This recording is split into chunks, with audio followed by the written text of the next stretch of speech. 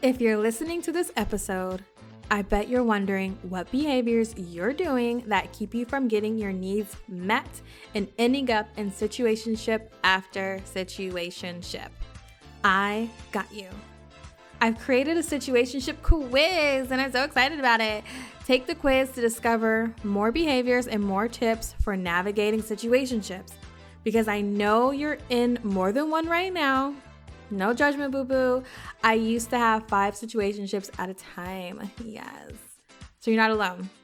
You can find the quiz at www.dontea.co/quiz. That's DONTEA.co/quiz. I'll drop it in the show notes as well. Okay, back to the episode.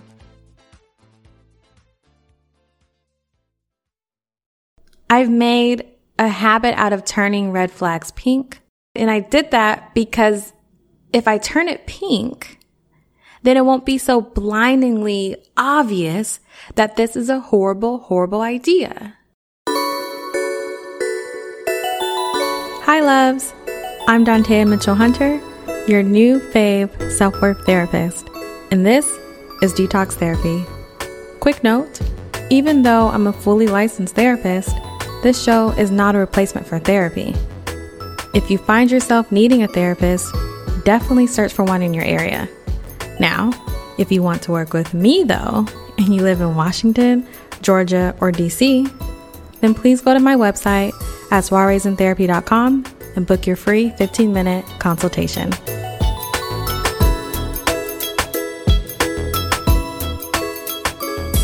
Hi, loves. Welcome back. Guess what? Another listener letter has arrived. Okay. So here it is. Here's the question. I'm dating this guy and I feel like I see the red flags, but I then try to question if they are really red flags. Maybe I am just reading too much into it. Why do I do that? And how do I stop ignoring red flags? Okay, quick answer. Because you don't want to believe what you see is true. I love this question. It's a great question because it's complex, it makes sense, and best of all, it's because I've been there. I've made a habit out of turning red flags pink so many times. And I do, sometimes I can still do that. And I did that because if I turn it pink, then it won't be so blindingly obvious that this is a horrible, horrible idea. I've seen elsewhere that, people talk about they ignore red flags because you want to protect what you want, right? And so if I really want to keep something, whatever that is that has the red flag, I am going to ignore it, because if I pay attention to it, I won't have what I'm wanting, what I get out of being attached to these red flags, right? So before we go on, let me define a red flag. So a red flag is a behavior that you witness in a person that once interacted with you would be cause for an unhealthy relationship between the two of you. So I look at red flags as, okay, I see this in this person. Once we create a relationship, friendship, dating, whatever that is, once we come together through our interactions with your red flag meeting to me, this will be an unhealthy relationship, right? That's how I define it. So let's get into the psychoeducation first around the listener's question. One of my favorite parts. So there may have been times in your childhood or even young adolescence where you had to change yourself for the other's comfort. It could have been your parents, siblings, grandparents, anyone of significance. If they were in a bad mood and took it out on you, you knew how to chameleonize yourself to make the situation better, yeah? The unconscious hope for you may have been that they would recognize their meanness and not put you in a position of uncertainty and confusion. And the next time you see them in an unpleasant mood, they would not blame you, and you wouldn't feel like you have to change yourself in order for their mood to change. Here's the thing. They more than likely didn't get your hint, like hint being the ability to quickly change yourself, because depending on where they're at, you can just, adapt and adjust, right? You don't see it as a hint. As a kid, you don't see it as a hint. You just see it as, this is what I need to do, to make things back to peace and where they were. As our adult selves, and as me, as a therapist, like I can see that as a child, like this is the hint, right? So they more than likely didn't get your hint that their misplaced anger was being taken out on you. And they didn't come around to apologize, saying, my mood is not your fault. And you don't have to change yourself for me to be happy. I love you just the way you are. You can be you, and I can take care of my feelings because I am the adult. Something like that. Yeah? Does that make sense? So now in your adult years, you've taken on the role of fixer, and you subconsciously seek out relationships that need fixing. So when you see that alluring man, woman, right, with red flags falling out from every which way, your mind goes, oh, perfect. I can change him. I will show him the way. And what actually ends up happening is you change yourself once again. So they can stay comfortable in their ways and you adjust. Let me break this down just one more time. I just want to make sure that I'm bringing it home. So, because since childhood, you're used to bending and adjusting to everyone else's rules, requirements, and expectations of you, whether they were clear rules or unclear rules. So your belief is that others can make such grand adjustments in the same way you have done, right?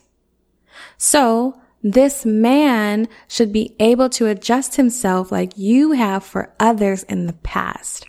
The past, present, near future, right? If you're still in this space, you tell yourself, this person just needs my help changing them.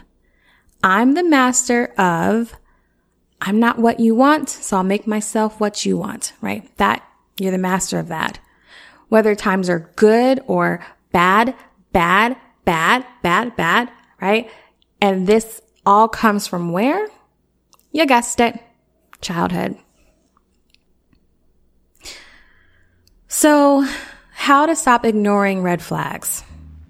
Let's get to answering that. I'm gonna wrap it up in four points. Number 1, name it as a red flag. At the very least, own that and process it later. If we continue to say, ooh, that looks like a red flag, but I doubt it. No, ma'am. Let's name it, okay? Let's at least name it. Number 2, after you name it, begin to process it. Ask yourself, what makes this a red flag for me? It could be that he continues to talk over you and you know you don't like that, okay? That could be what it is. Number 3, now that you've identified a red flag and started to process it, I want you to make a connection back to an early memory of this red flag behavior. Okay, so an example, you may recall that your father always talks over you, never wants to hear you voice your opinion. Okay. You remember how that makes you feel. You remember how your stomach starts to turn, how these interactions end up with you crying because he doesn't want to understand you. You remember all the times when you tried to get him to change. Ooh, call back to fixer role. Yeah. You tried to just listen to him bark at you for an hour straight and then tried to speak, right? Maybe if I let him just get it all out, then I can speak and then he'll listen to me and he'll return what I just did, letting me speak, right? And he still didn't want to listen, so that didn't work. He still talked over you. Your plan didn't work. Fixing plan didn't work, right? You remember how that would make you feel. You remember it would make you feel unloved and alone. Which brings me to number 4. Ask yourself, do I want to experience this feeling of unloved and alone again with this new guy? Now, you may be thinking, I already know, I got you. You may be thinking, but he's not my dad, so he can be different. Once I tell him I don't like to be talked over, he will stop.